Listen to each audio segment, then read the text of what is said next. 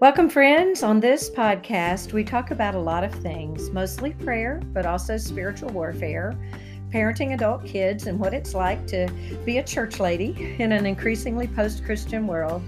This is the place where I share interviews with people whose lives have greatly influenced mine. And it's a place where we ponder the absolute truth that no matter what we're facing, God's got this. I'm Leighann McCoy, and this is my podcast.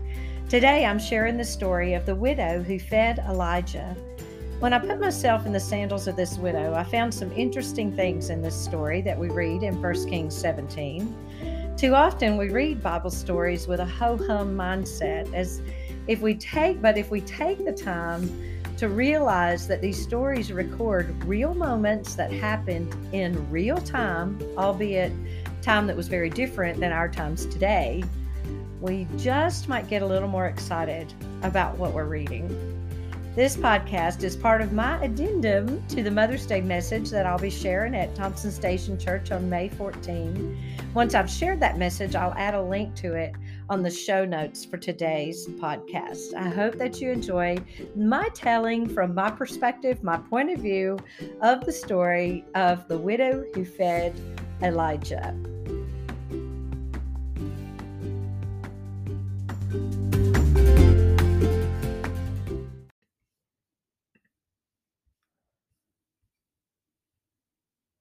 We pick up with Elijah, and just to give you a little bit of background, he's the guy who told King Ahab, the wicked King Ahab, about a 3-year drought. It was a drought that God was sending as punishment for the wickedness that Ahab had been. And there's another whole podcast I'm going to talk about where I talk about what was going on in Israel at the time that Elijah told King Ahab about the drought.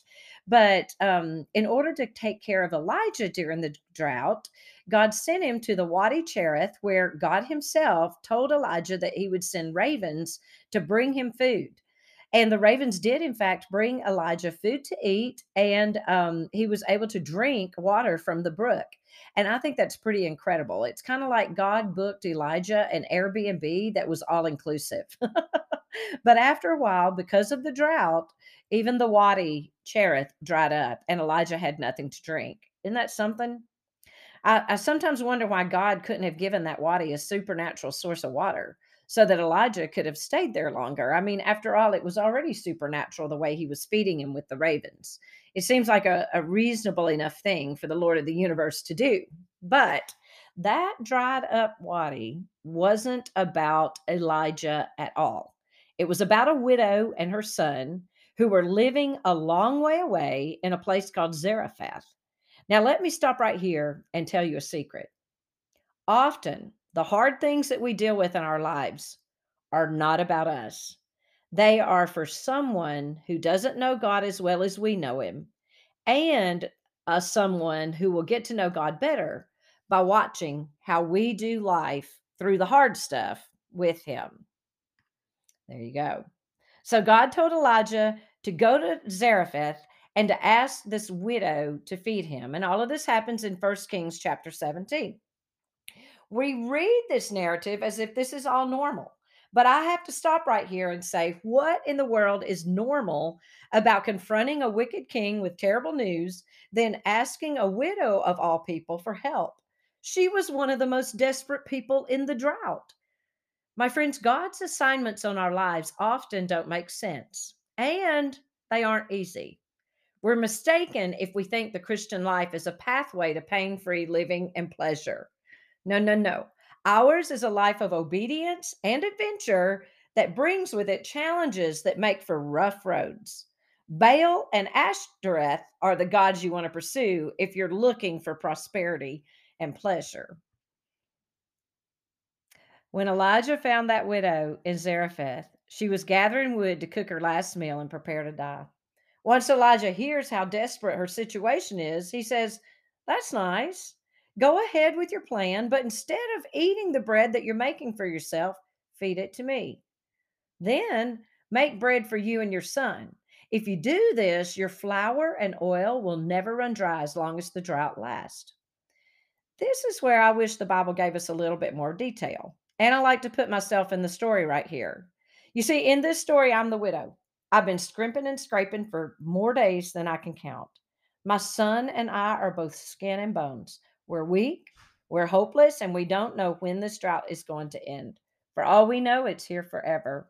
We've got no idea what's waiting on us on the other side, but we're so close to death's door that we're about to fall across the threshold.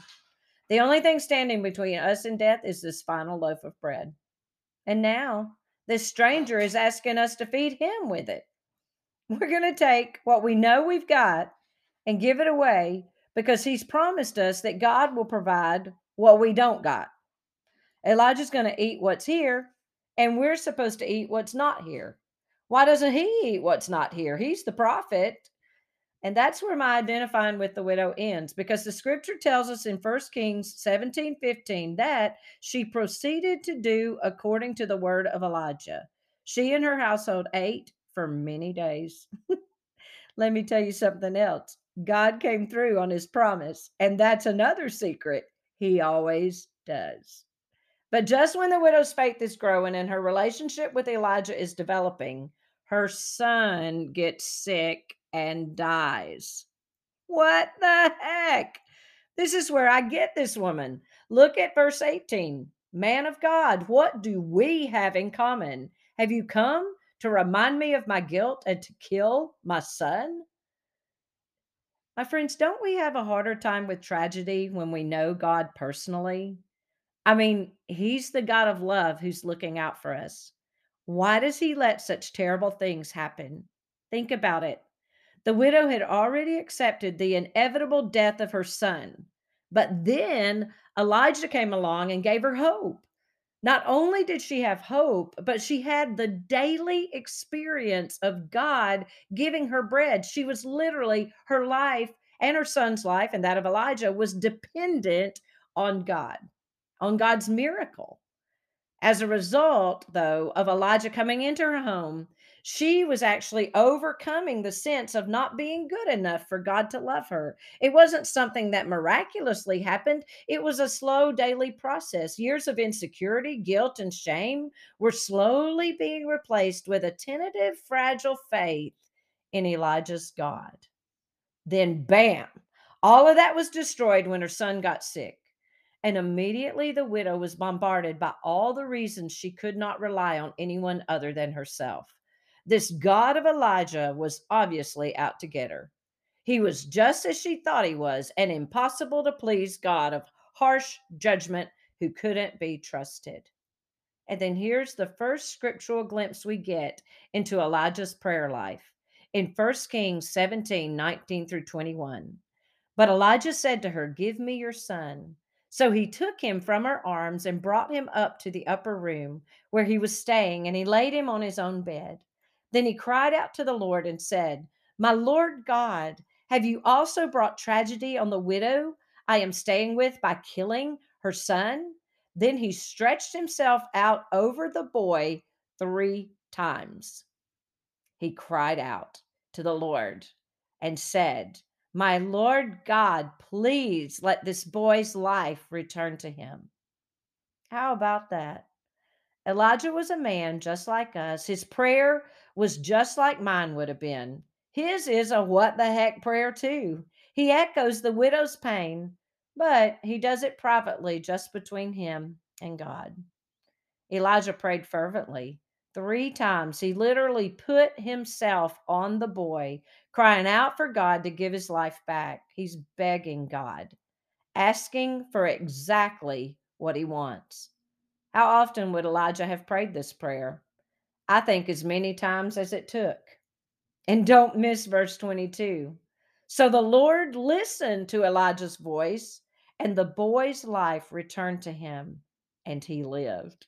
Wow. The Lord listened to the voice of a man just like us, and answered his prayer. I love this widow. And once again, I can identify with her. Look at verses 23 and 24. Elijah took the boy, brought him down from the upper room into the house, and gave him to his mother. Elijah said, "Look, your son is alive." Then the woman said to Elijah, "Now I know You are a man of God, and the Lord's word in your mouth is true. You see, because of this tragic interruption in her life, because of this crisis moment, because of this, what spurred her what the heck prayer, now she got to experience the power of God in a larger way than she had ever experienced him before. This is way bigger than a flour jar that doesn't go empty and a jar of oil that never runs out. You see, God has literally brought life back to her son. God has met her deepest heart's desire and handed it right back to her from Elijah's hands. This widow, she knew deeper because of the unimaginable ordeal that she had to endure. Her relationship with God just went beyond what it had ever been before. My friends, if you're in a place where you can't make sense of God, a place where He's terribly disappointed you, a place where you question His motives and His actions or His inaction, hang in there. Chances are that the day's coming when you're going to see His power and love, a day when you're going to experience the depth of His goodness, and you're going to join this widow in proclaiming, "Now I know."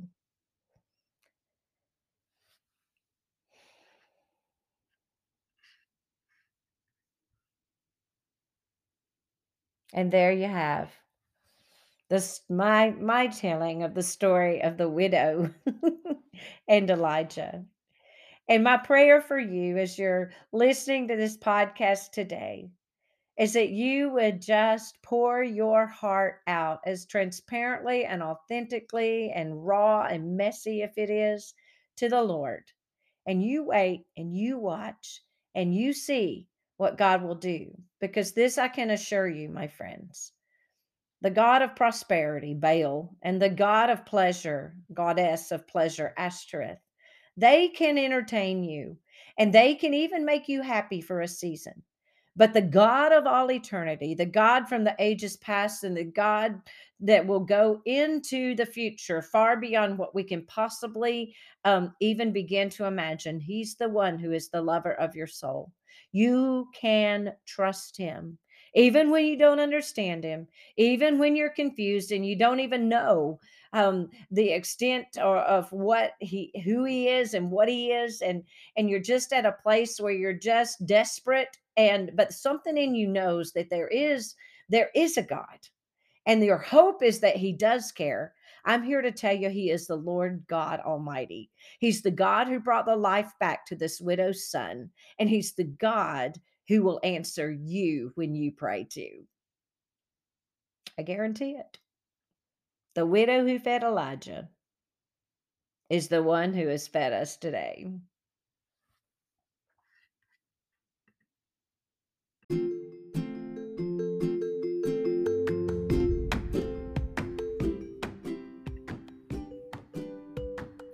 Have you ever wanted to pray a what the heck prayer?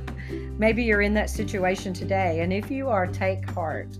You see, God went to the nth degree to make it possible for us to approach His throne of grace with tremendous confidence. And because He paved our way with the blood of Jesus, I think He is honored when we bring our what the heck prayers straight to that throne. Pray that prayer, my friend. Trust Him to answer it. Wait and see what the Lord will do.